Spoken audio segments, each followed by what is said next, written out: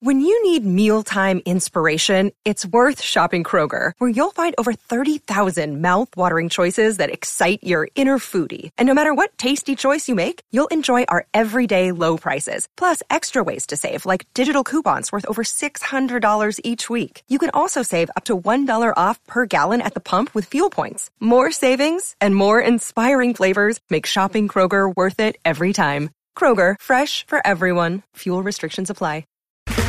Okay, round two. Name something that's not boring. A laundry? Ooh, a book club. Computer solitaire, huh? Ah, oh, sorry, we were looking for Chumba Casino. That's right, ChumbaCasino.com has over 100 casino-style games. Join today and play for free for your chance to redeem some serious prizes. ChumbaCasino.com. No purchase necessary. Void where prohibited by law. 18+. Terms and conditions apply. See website for details. With the Lucky Land Slots, you can get lucky just about anywhere. This is your captain speaking. We've got clear runway and the weather's fine, but we're just going to circle up here a while and get lucky. No, nothing like that. It's just these cash prizes add up quick. So I suggest you sit back, keep your tray table upright, and start getting lucky. Play for free at LuckyLandSlots.com. Are you feeling lucky? No purchase necessary. Void where prohibited by law. 18+ terms and conditions apply. See website for details. Hello and welcome to the latest episode of the Brighton Rock podcast. With me, Russell Guyver, and I am welcoming onto the show for the second time our special guest, an Albion fan, but a filmmaker as well, Myles. Welcome back to the podcast, Louis. How are you? Yeah, always a pleasure, Russell. Yeah, very well. Just back from holiday and back to the heat here in the UK, which is a nice place to be. Yeah, not too bad. I went to Peter's wedding on Friday and avoided the 34 degrees, managing to get to 24 degrees. That was a good strategy for my part. Not that it was planned, but it was a bit too hot that day. But yeah, and you have been amongst other places, I think, in Croatia recently for reasons we'll get into in a moment. Is that right? That's absolutely right. Yeah, I spent quite a bit of time over the last year in Zagreb and Split and all around the country. It's a beautiful place to go. I'd recommend it to anyone. Yep. And it's on my list, certainly, of places I want to visit. But the reason you're over there, or part of the reason, is because you've got a connection to it with your latest film. Now, we had you on before talking about Kaiser, about a guy who blags an entire career in South American football without really having any talent at all and feigning lots of injuries to manage to achieve his goals, knowing some people along the way. That's the general crux of that documentary. This time around, you focused on Croatia in a film called Croatia, Defining a Nation, which tells the tale of really the upcoming sensational team that they had in the 90s and the origins of that and what the backstory is. I've watched it in the last couple of days and think it's an excellent film, really, really good. So first of all, congratulations on it. But for those that haven't seen it yet, and that'll be many at this stage, tell us about it in more detail and how it came about, actually. Yeah, thank you. The film's, as you say, about the 1998 Croatian team, and I think anyone who's probably 35 and over will remember that team and perhaps the 1996 team where Croatia was kind of announced to the world as a football side in that amazing tournament with their very striking red check shirts. And wonderful football. They were an absolutely brilliant side with some fantastic players like Zvonimir Boban, Davor Suker, Robert Prosinecki, Igor Stimac, Slaven Bilic, Robert Jarni. The list goes on and on and on of world-class players. And it's a story that is very deeply connected to the wars that happened within the former Yugoslavian republics. For those of you younger age, they might not know, but there were a few states that were tied together in a place called Yugoslavia, Croatia, Slovenia, Bosnia-Herzegovina, Serbia, Montenegro, North Macedonia, and I'm probably forgetting some others, Kosovo, and like little automated republics as well. And it was held together as a kind of a socialist republic, effectively like a light form of communism. It was a very, very brutal war that happened there over the course of most of the 90s, but Croatia was involved in the first 5 years or so as the republic split apart. And this story kind of tells the narrative of the breakup of Yugoslavia through the prism of football, and it's very deeply connected. Essentially during Yugoslavia as a republic, you could not express your national identity. So you couldn't say, if you're in the UK now, fly any Welsh flag or any Scots flag and sing any Scottish songs or do anything like that. All of that was banned and it brutally repressed. But after the leader of Yugoslavia died, Tito, and he died in the middle of a football match, it took about 10 or so years for the forces of nationalism to rise up within the republics, and that happens through football. And then the wars happen and break apart. And it's very connected to football because the Yugoslav team was amazing and were always brilliant, never quite won something. They got like second in the European Championships. But they were always a brilliant team. The league was very strong. But through football, as you're a football fan, it's about the only place you could proclaim to be a Croatian. So if you supported Dinamo Zagreb or Hajduk Split, you could wave a Croatian flag and sing a Croatian song. And the people that wanted power in the breakup, like Slobodan Milosevic, Franjo Tudjman, they kind of force-fed all of their ideas through those football fans. And the players were involved as well. So, I mean, a very, very key part of the film and the entire story is a game between Hajduk Split and Dinamo Zagreb at Maksimir Stadium. 3 days after the first elections that there's a Croatian parliament. And there's an organised riot that takes place. The game never really takes place at all. And paramilitary leaders from Belgrade start attacking and causing a riot in the Maksimir Stadium. And Zvonimir Boban, the eventual captain of Croatia, fly kicks a referee. And that kick is kind of considered to be the kick that started the war. I don't think it did. I think it was going to happen anyway. But there's a monument outside the stadium that says, "For all those consider this kick to start the war," and it's gone down in folklore there. So the players were very connected to the story of the breakup, and it's showing the breakup of Yugoslavia, the journey of these players from teenagers really in the early 80s through to some of them playing for Yugoslavia, some of them not. The breakup of the Yugoslav side, and then the birth of Croatia, as it were, and how football was very, very, very integral in giving the nation an identity, which it absolutely has. And that moment when they finished third in 1998 brings so much joy to this new nation because it's kind of like a release valve being taken off. Although you'll never get rid of the brutal war that happened. And the memories of it, but you have something else to focus on, and those players are demigods, and they still are today. So that's kind of it's a bit of a lengthy explanation there, Russell, but that's kind of the three things, and the job what the film does is it kind of takes the narrative of everything and pulls it together and shows that how that was a key part of it. Of course, it's not the entire part of the war. There's lots that goes on with there, but it's still very relevant. Yeah. Early in the documentary, they do. It's mentioned that the Yugoslav team had its factions, and we're not talking about Man United and Liverpool players in a Sven-Göran Eriksson style scenario here. We're talking about obviously Serbian factions, Croatian factions, and how that was often hindrance to the national team, and maybe one of the reasons why they didn't quite get those extra step to win a trophy. But I think Slaven Bilic is one of a number of the key players, literally or metaphorically, of the time. Is interviewed at length as well, and I think it's him that says you can't separate football from politics; they are indelibly linked, and obviously that's with a slant towards his particular part of the world. But I think it's probably true, certainly to an extent, even now, as we're seeing with sanctions on Russian players and that sort of thing. 100%. Yeah. But I found it a number of things I really liked about the film. I think it's crystallised a few things I already knew, but it certainly educated me on a lot of other details. I hadn't really thought, for example, that there was the four main clubs, wasn't there? I think two Serbian, two Croatian, who were the so you have Hajduk Split, Dinamo Zagreb, Partizan Belgrade, and Crvena Zvezda, Red Star Belgrade are the four big teams that won most things. Yeah. And they obviously played a big part in influencing what went on. And I think it's interesting to get a lot more of the background and some of the details along those lines. What I also liked was it was beautifully shot. I think the interviews are done in very kind of pristine ways, but equally I loved seeing, I think there was even some Super 8 footage, wasn't there, early in the documentary, and some other older footage as well in other formats, as depicted.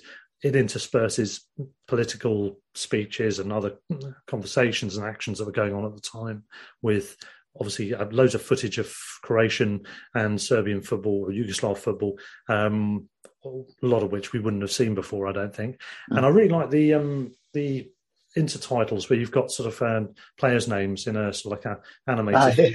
They're really good. My wife. Yeah, well, that's all thanks to a wonderful designer called Sarah Nestoric, who I worked with 10 years ago, and then she went off and did a PhD at Huddersfield University, so it was off the market for a long time. And this is her first gig back, and it was weird when this came around. I thought she'd be the best for it because we did a lot of work in Ukraine around 2012, and she's part Ukrainian, so I knew she would really research the styles and all the rest of it, and she nailed it first time.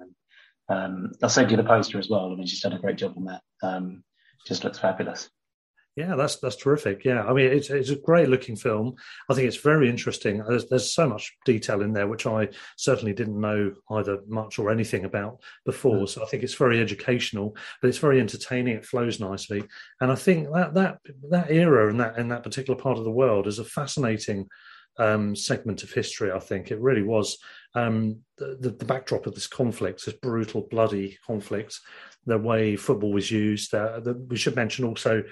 There's 4 sets of ultras who are emerging at this point as well in the story, and they are, I think, at the heart of a lot of what's going on as well, aren't they? Some brutal kind of exchange. Yeah. I mean, we didn't want to get too far into it in the film because it's not, it is a truth, but not the complete truth of what went on. But a lot of the fans who fought within those wars were made up of football supporters.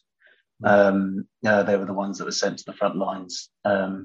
So, very, very key all the way around. And as you say, it was a very incredibly brutal war. The siege of Vukovar is the longest siege since Stalingrad.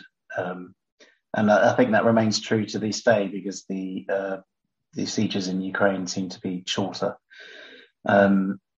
So look, and obviously lots of parallels with what's going on at the minute in terms of the themes behind the war, why the war's happening, and then also just as a PR game as well. I mean, this is war's incredibly brutal and horrible, but tactics wise, how towns are kind of sacrificed, but then also how countries are promoted.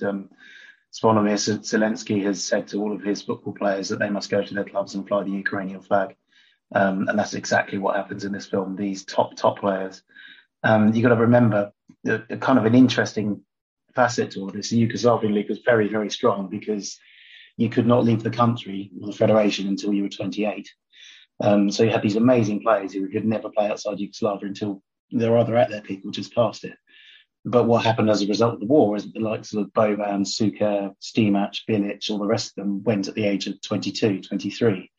And so then they played for, AC Milan, Real Madrid. Prosinecki played for Real Madrid and Barcelona, and then all of a sudden you've got these incredible players that you probably wouldn't have come across your radar before, unless there was a cup winners' cup match or something. Now everyone was seeing these players all the time, and their job was to promote Croatia. That was their number one aim. Goran Ivanišević was the same. Ivan Maioli as well, tennis player. They were given special permission not to fight in the war, and instructions from Dr. Tudjman, the leader of Croatia, to go and promote their country and to say all the right things. There's some incredible characters in this film as well. I can't remember exactly his name. Is it Blazonic, the manager? With Ciro, yeah. I mean, he's amazing. He is genuinely one of the. He gave me a massive life lesson, I think. We interviewed him 2 days after he finished chemotherapy. He's on his 3rd cancer now. And he wanted to do this interview because he knew that it was going to go. A few films have been made sort of on the sport, but for a local market, whereas this has been You can get this anywhere in the world now. We did the interview with him. He was great. And the thing is, what we realised that he's an absolute charmer. And this. So for those who don't know who Chira is, he was the manager of that 96, 98 side. And he came to sort of become a national celebrity within Yugoslavia by winning the 82 championship with Dinamo Zagreb. And it's the first time they won it in 25 years. Usually the Serbian clubs won it because the league was fixed. And they were just so good that year and so amazing that they won. And he was just always a massive character. But we found out that he was a charmer, and he would say everything to make you feel good. Like everything to make you feel good, almost at the first time you meet him. So our Croatian producer is a lady called Anna Muha, and she was a correspondent over here for Croatian news, so she knows a lot of people in politics here and all the rest of it. But he looked at her the first time he met Anna. He said, "I've seen you on the telly so much, my dear, but you are even more beautiful in person. I am astonished by your beauty." And we did the interview, and he sat down next to me, and he was smoking his cigar, and he turned to me and he looked at me and he said, "You know, something about you remind me of Fellaini, the film director. You just have this certain aura about you. You're just fantastic." And he would say this to everyone. I mean, like every story, every cheerer would be, what did he say to you to make you feel good? Journalists would say at the age of 21, it's like, "I've already noticed that you're the hardest working journalist in the room. Let me buy you dinner, and like, I want to know how you've got such talent at such a young age." And he would just do anything to get you anything to anyone. He would find something straight away. I mean, the first thing he says is positive. But through that, he created this amazing bond with a lot of big egos, right? I mean, that team, that's 96, 98 team, you're dealing with top players with a lot of personality, but also very strong-willed. I mean, they're very political. Boban fly kicked to copper and became a symbol for the breakup of Yugoslavia and spoke out a lot. These are people that don't hold back. They have huge egos, and he was the only one that could really hold them together. And they still love him. We had a premiere in Zagreb about 3 weeks ago. We had the current first team over there, so Kovacic and all the rest of it were there. A few people couldn't make it. Boban couldn't make it because he was working for UEFA, and Stimac and Asanovic were coaching their teams. But the ones that were there, it was like watching a father with their son. It was amazing. I've never seen such a bond, and I should imagine it'd be a bit like that with Fergie and his team, but except I'm not sure he'd be quite so cuddly. But it was he was just amazing, and like everything he said was I mean, I think one of the first lines in the film, we introduce him and we build up this myth of Chiro, and the first thing he says was, "My mother wanted me to become a monk, so they sent me off to a monastery. But I fell in love with a nun, and I said, 'Mama, I cannot be a monk. I have to become a football coach.'"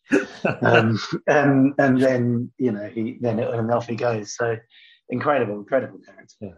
And this team obviously came to its peak in the mid to late 90s. But there's a mention quite early in the film of a youth tournament, I think it's World Youth Championships, wasn't it, in Chile, or there was a match in Chile anyway, in Santiago, and the team went over and they were under various strict instructions. Yeah. Two of them took quite a shine to the local girls, went out and came back up at 6 a.m. and the coach of that team got wind of it and ordered them home. And to show the great unity of the team, it says that the whole team just said, "Look, if they go, we're not playing." And exactly. Yeah. So that was the 1987 Yugoslav youth team, and Yugoslavia are always a good team. They had a good team, but this team, there's a few players couldn't play. A lot of the clubs didn't want them to go because they thought it was beneath them. So you had a slightly more Croatian bias in the 1987 team. So out of the 11, 6 were Croatian, and normally you'd only get 1 or 2. So there was just more Croatians. So Prozanec, he was in there. Suka was in there. Jani was in there. Boban was in there. Stimac was in there. Yeah, Stimac as well. So it's 6 of the first 11 that were Croatian, and some more on the bench as well. So out of a 20-man squad, you're getting on to about half were Croatian. So that was unusual. And they blew everyone off the park. I mean, the first 3 games, they scored 4 goals. They beat an amazing Brazil side. And then they go on to win the title. East Germany and then West Germany. They beat the two Germanys, including like Matthias Sammer playing for one of them, and so a lot of these guys end up playing in '96. When they're unified from both teams, and they're just miles ahead of anyone. And it's kind of a major announcement to the world, not least because, again, unless Yugoslavia are playing in the tournament, people don't really know about any of these players because, 80s, how are you going to get access to the Yugoslav League? It becomes harder and harder. It's not like today where you can watch any match anywhere. And so they get known worldwide from that, because it's so astonishing how good they are.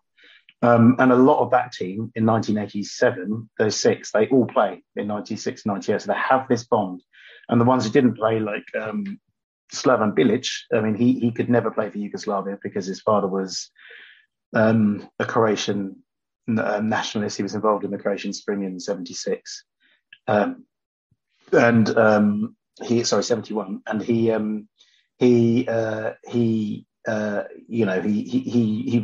obviously a fantastic player, Slaven Bilic, an amazing player.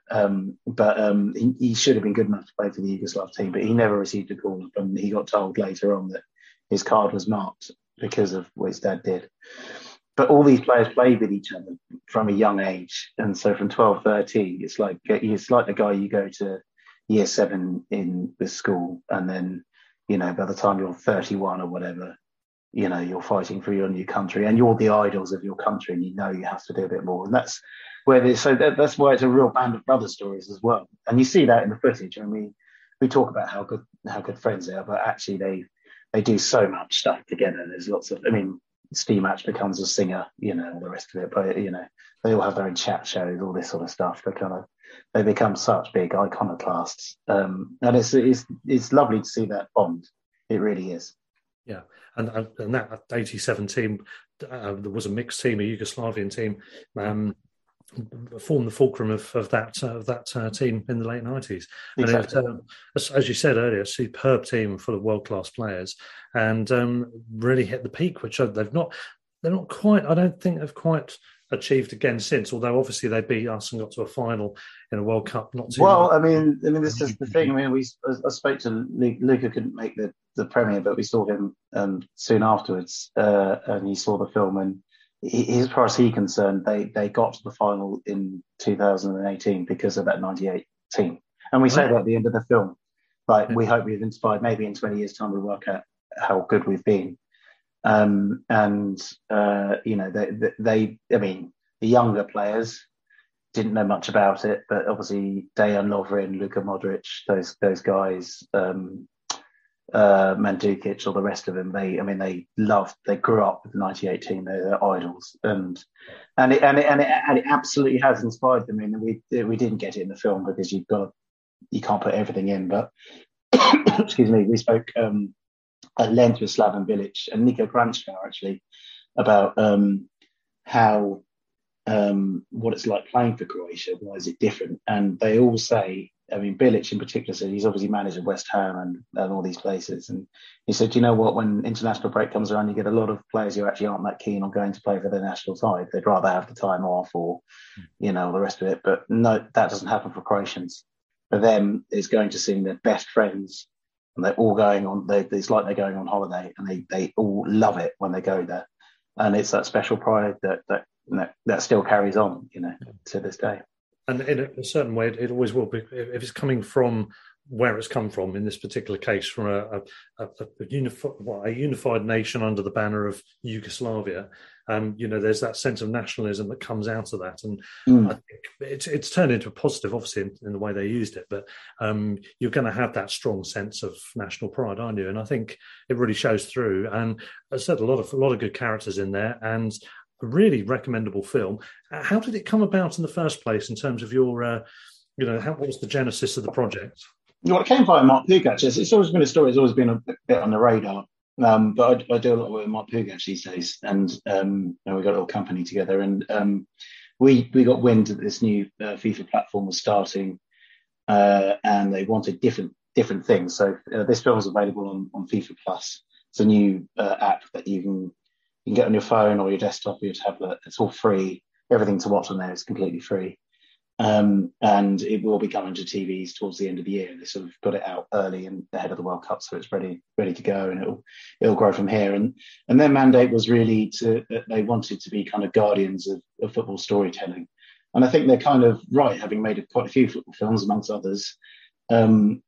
It's quite difficult to get really amazing football stories away as filmmakers. Yes, there are some that we all know, like the Maradonas or the New York Cosmos documentary or whatever, but they're few and far between. And a lot of what gets commissioned by certain streaming platforms is generally just focuses on who's the biggest name player that's around now, and can we have a series around it because we know that the kids will watch it. And generally, there's not story attached to it. And their bet was like, well, look, there's a space for this. We obviously hold the rights to a hell of a lot of archive, and so we can tell these stories. Plus, we have, the ownership of quite a lot of the tournaments. So, their remit was like, look, come with something different. And I like stories, as you know, that have I couldn't make one of those films that's just on, a person with no. I mean, obviously, I could make it on like I could do a Maradona, but I couldn't do, what's the one? I couldn't do a Pogba, for instance, which is the one that's on Amazon now, right? Yeah. Although I'd worked with him and I've done stuff with him, but not in that film sense. So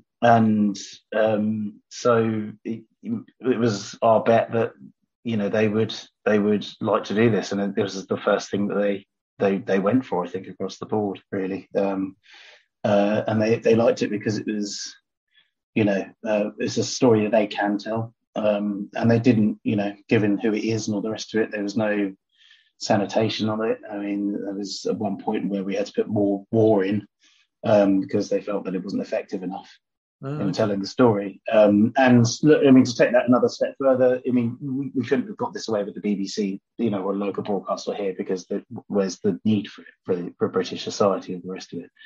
So they have a platform. This story gets shown across the world, and it has been. And we're getting messages from all corners of the earth now. As more and more people become aware of it, I think they've soft launched the platform, and they'll get a big marketing push ahead of the World Cup. It'll be there, and people will watch it. And look, I mean, I can see the stats in Croatia. I think practically the whole country's watched it already. So it is kind of remarkable, really. But it's great to be able to have the space to tell something like this. And look, I mean, I hope we've done the story justice. I think we have. We've had enough good messages from people that should be critical of this stuff, saying that they think it's great. So, there we are. Superb stuff. And just to clarify, so the FIFA Plus, this is FIFA's own launch. It's their baby, isn't it? And yeah, very much so. I mean, obviously, it'll be eventually sold elsewhere and all the rest of it, I should imagine, and then then we have joint ownership over it and that kind of thing. But that's the thing. But yeah, I mean, they as the original commissioners of it, they and look, I mean, they have a PR job obviously to do, FIFA, and it's been really interesting. We had a screening with people like Tariq Panja from the New York Times and Don McRae from The Guardian and loads of people, and quite a few people who are critical of lots of things that are on at the moment. And I think there's unanimous sort of like, well, if more stuff like this comes out, it's only a good thing. I think on the platform as well, and don't quote me on this, but there's loads of live games that are free to watch. So for say a nation like let's say the Croatian League, actually, I don't think the rights are sold in Europe for that. I think it's sold in various other places, but not in Europe. So you can watch the Croatian League for free on the FIFA app, or the Danish League or whatever. So there's something you want to watch, it's there, it's on all the time, it's live. And they have all the archive of all the old World Cups. You can watch any game from start to finish. You can watch all those amazingly beautifully shot films that they do for each World Cup. They usually get like a famous actor to voice over it and all the rest of it. Yes, that's it. They still are. They were always filmed on celluloid, weren't they? And they had that magical feel. Oh, absolutely. Yeah. And I mean, they're sort of filmed on digital cameras these days. I sort of think it's It's a job I got offered actually a few tournaments ago, and I couldn't do it. And I'd love to do it, but if I did get the chance, I would go back to film, because like the France '98 stuff, Russell, was just amazing, and there's just a certain quality that you get from it. And you said earlier the Super 8 stuff. I mean, that's all film stuff from Serbia, and they rescanned it for us and all the rest of it. And it's just like when you start dealing with proper stuff, it's just that there's that little magical quality that takes you, and you do get it with certain things. I mean, I largely shoot on Harry now, which is what a lot of the big films are shot on, and like you can, all the stuff on that looks great, but there's still nothing quite like, seeing the canister and the film burn and the, it's still amazing. So anyway, all that stuff's available for free, and I think it's always going to be free. I think there's like an ad that pops up every now and again. So yeah. And Jaws is already available. It is already out. It's already there. Yeah, it's already available. 30th of May, was it came out? Yeah, it came out on the 30th of May. So it's doing its thing now. It's been interesting because usually when you do this stuff, we did have a premiere, but we kept it small for a reason. All the rest of it, because there's a lot of football going on. But we felt we had to have the premiere on Croatian Independence Day. So we had, as I say, the Croatian first team there, a lot of the old team. The Croatian Prime Minister was there, so we felt it's the right thing to do that. And then interestingly, it's one of those, and it's always the case with docs. I mean, like even unless it's something massive like an Asif Kapadia thing that you can get the budget to do all the marketing, they start off slow. But usually there's a big film festival to go with and all the rest of it. But it's nice. I wake up every day to a few messages here and there from people who have like come across it, and there's more and more interviews being done and all the rest of it. And look, I mean, it's going to become even more relevant ahead of the World Cup. The Croatian team are going to be watching it ahead of every game, they say. A long chat to Mateo Kovacic afterwards. He knew about the story, obviously, but he'd never seen it properly, never been put together like this, and he was almost speechless. Borna Sosa, the left back, who's likely to go into the Premier League this year, he's like, look, I will make the team watch this ahead of every game, so we know what was. A hell of a tribute, isn't it? Yeah. But it means a lot to them, and it obviously does, because and you talked about nationalism earlier. It's a very dangerous thing, nationalism. It can be. But in this case, probably not. It's patriotism. It's a slightly different thing, and it's just love for the country. And there will be a massive pride of identity for those people, because, look, I mean, the politics of that region go back thousands of years, and I think, as Winston Churchill said, the Balkans have more politics than they can consume, or make more history than they can consume. But those national identities do go back a long, long way. So it's still relatively new, right? And unfortunately, the region's still unstable. So, they will obviously, want to celebrate the good parts of it, of which the football team is clearly one. Absolutely.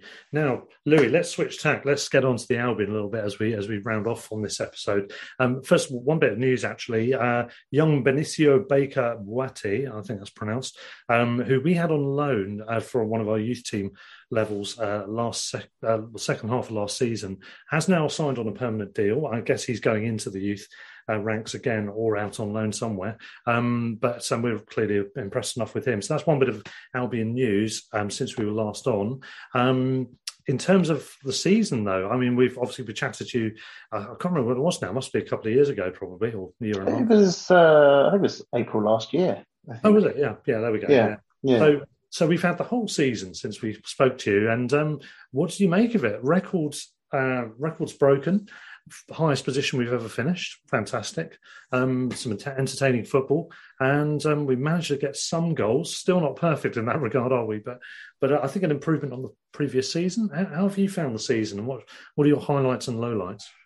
Well, I think the highlight has very clearly got to be Manchester United game at home. I think my parents had come up from Plymouth for the weekend, so I'd taken them to the game, and it was, for all of us that had been there through the 90s, could you have dreamed of smashing a team, especially in the 90s when the United was so dominant, and I know they're not as good, especially at the moment, as they were, but, it won't take much to fix United, I don't think. A lot of, it's just a bit of attitude, isn't it? Yeah. And a couple of players out. And so that was, a remarkable, and it could have been 5 or 6, couldn't it, really?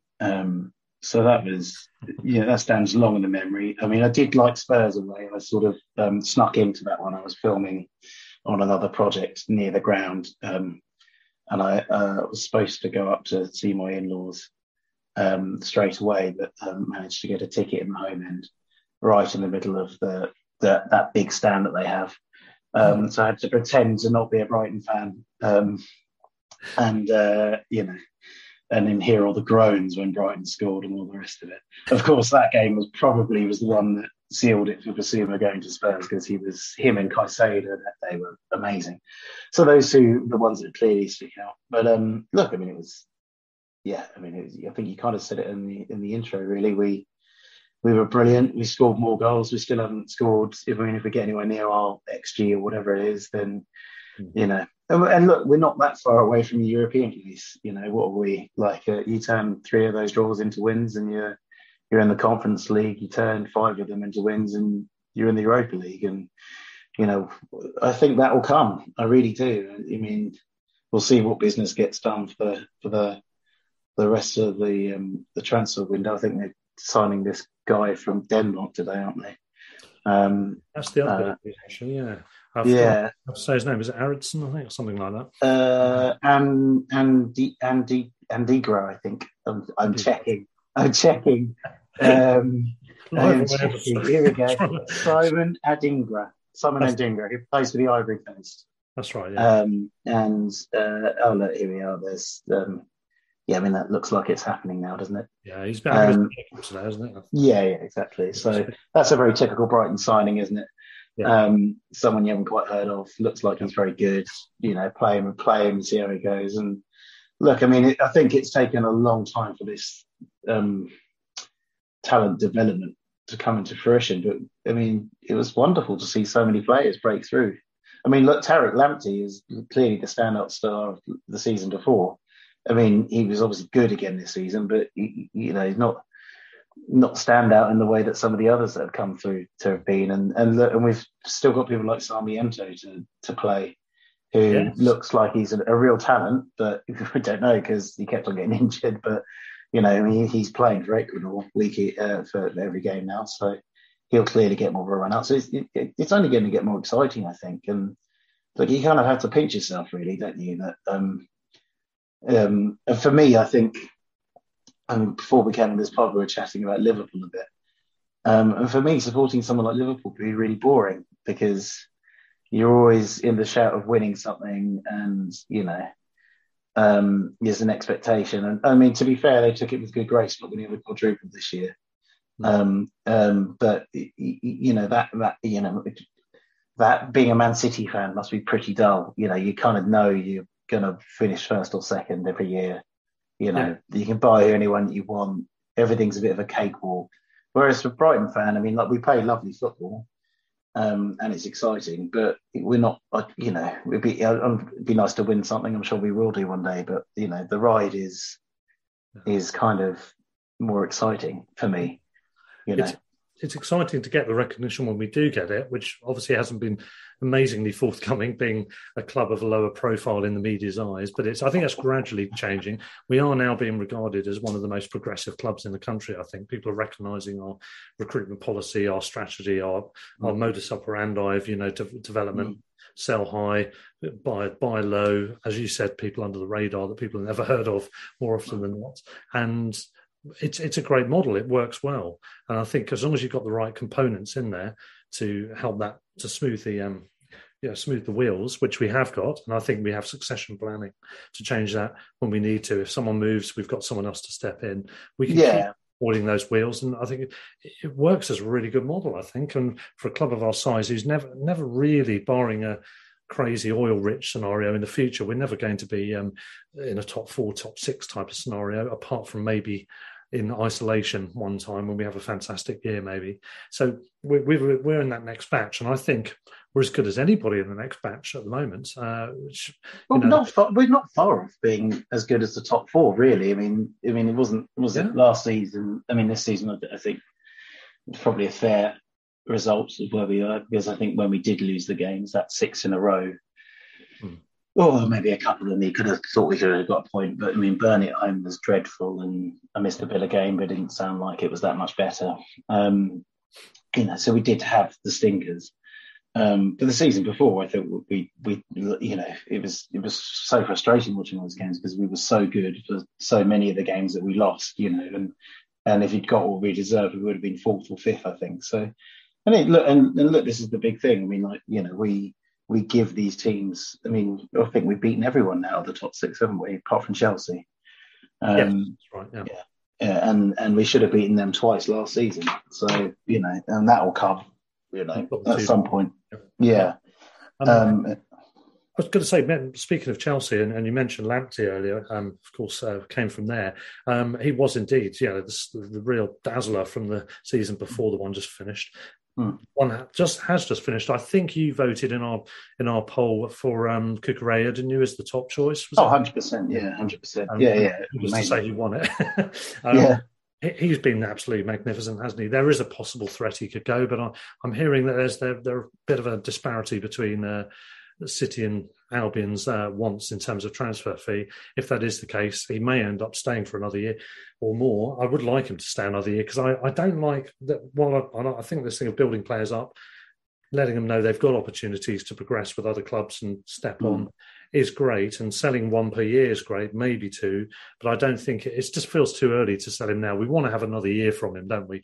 Because the talent is definitely going to escalate in his regard anyway. So I'd rather have just 1 more year with him, I think, just to link him more indelibly with us before he moves on.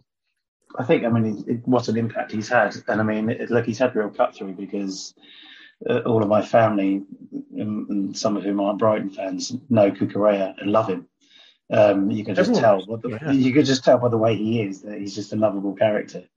And it's great to have to see him play.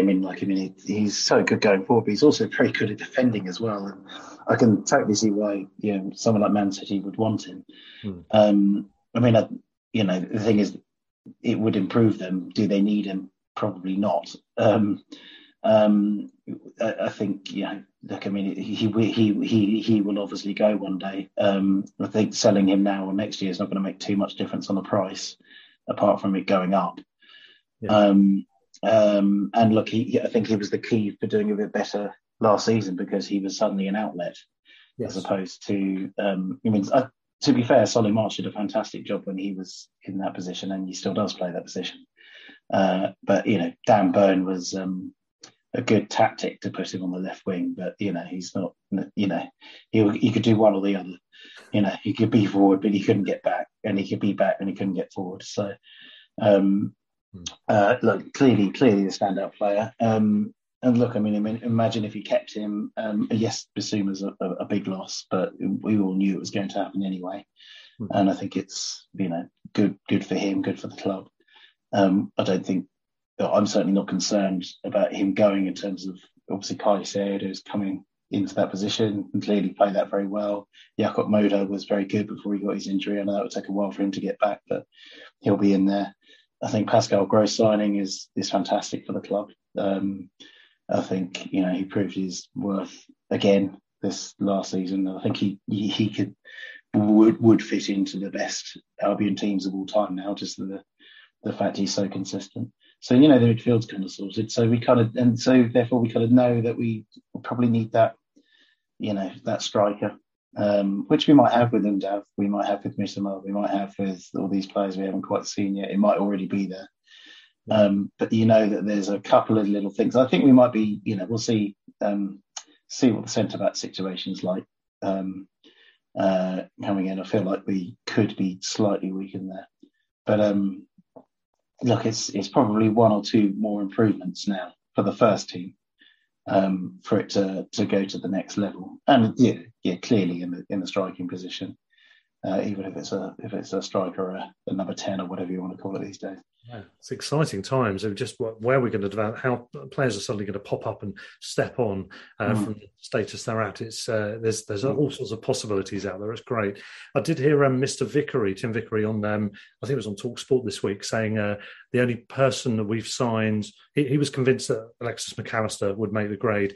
He was convinced Caicedo would make the grade, and I think he mentioned something complimentary about Sarmiento as well. But he said Enciso's the one he's less sure about because he's more of a slight frame, and I think it sounds as if what he says is true, that he's maybe not ready for the Premier League yet. It sounds as if Enciso may have to go on loan for a season, possibly to Belgium, possibly to a Championship team. I don't know, but I guess we won't be expecting, if that's any guide, him to be involved this season. But as you said, we've got Undav anyway, who has now become accustomed to to some more first team football, and I think he's played with Mitoma and Kozlowski last season. So if they're involved as well, they already have a bit of an understanding amongst themselves as well. Yeah, I mean that's very exciting because you've got three players that have already, I guess, formed a bonded, right?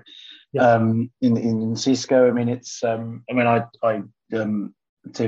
worked closely with Tim on a few projects, so I trust his judgment. Yeah. I doubt the club would have signed someone that they didn't see anything in, and given that they tried to sign him for 2 windows in a row, I'm sure they've done their homework. He looks light for sure, but it sounds like a loan. It sounds like, there was that season where Trossard signed and he was great, and then he bulked up, didn't he? Yeah. And now I'd say he's one of the key players. My daughter's just come to join me. Hello. Just say hello. Hello. Darling, I'm just on the interview. Can I talk to you in a second? Oh, no, I'll come and see you in a second, baby, okay? That's all right. I've got to give that back to the band tomorrow. I'll be with 10 minutes, darling, okay? You got a bit of editing to do here, Russell. That's all right. That's okay. Yeah. Darling, can I... Hang on, I'll just pause you a sec. Darling, can I come and see you in 10 minutes, okay? Well, I've scribbled that because I've got to give it to a delivery man tomorrow. Why? Because that's my old phone and they need to have it back. Go and see Grandma, darling. That's all right. We can do a bit of editing on that one. Yeah, sorry about that. That's all right. So I'll pick it up. I've known Tim for a long time, worked with him closely on things like Kaiser, and I very much trust his judgment. But I doubt the club would have signed someone that they didn't believe in. And look, he looks like he can score the goals. I think his analysis was very much along the lines of he's slight, he's young, he needs to bulk up, but obviously the Paraguayan league is not the Premier League. Yeah. The Ecuadorian league is higher. Obviously the Argentine league's very strong.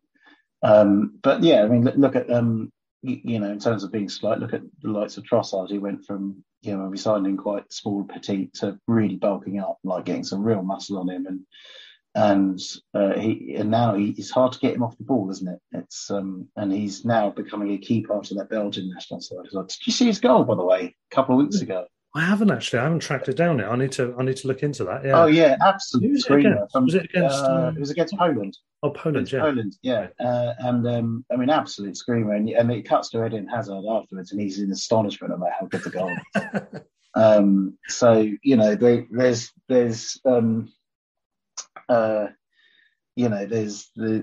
I think bulking up is probably not so much the issue. It's probably just mentality and all the rest of it. But crazy scenes though. You saw he was on the Paraguayan version of Loose Women, and that had 24-hour rolling coverage from the signing and all the rest of it. It was kind of amazing to watch. Wow, really, Yeah, we look forward to seeing him in due course. I said a transitional season is always what Tim likes to see with South American players coming to Europe anyway, isn't it? If they're going to come to England. So we'll see what transpires on that one. But yeah, that pretty much sums up for today. Only thing just to quickly mention again, so the film is called Croatia Defining a Nation, isn't it? And it is available on FIFA Plus, the app. And people can look it up. We'll put the link out on our Twitter feed and also on our episode notes on this. So look it up, check it out. It's definitely worth a go. It's a great film, and congratulations on it, Louis. Thank you very much. Superb. So thank you very much for joining us again. We'll no doubt get you back at some point, which will be great. But in the meantime, stand or fall up the Albion. Sports Social Podcast Network. Okay, round 2. Name something that's not boring. A laundry? Ooh, a book club. Computer solitaire, huh? Ah, sorry, we were looking for Chumba Casino. That's right, ChumbaCasino.com has over 100 casino-style games. Join today and play for free for your chance to redeem some serious prizes. ChumbaCasino.com. No purchase necessary. Void where prohibited by law. 18+ terms and conditions apply. See website for details.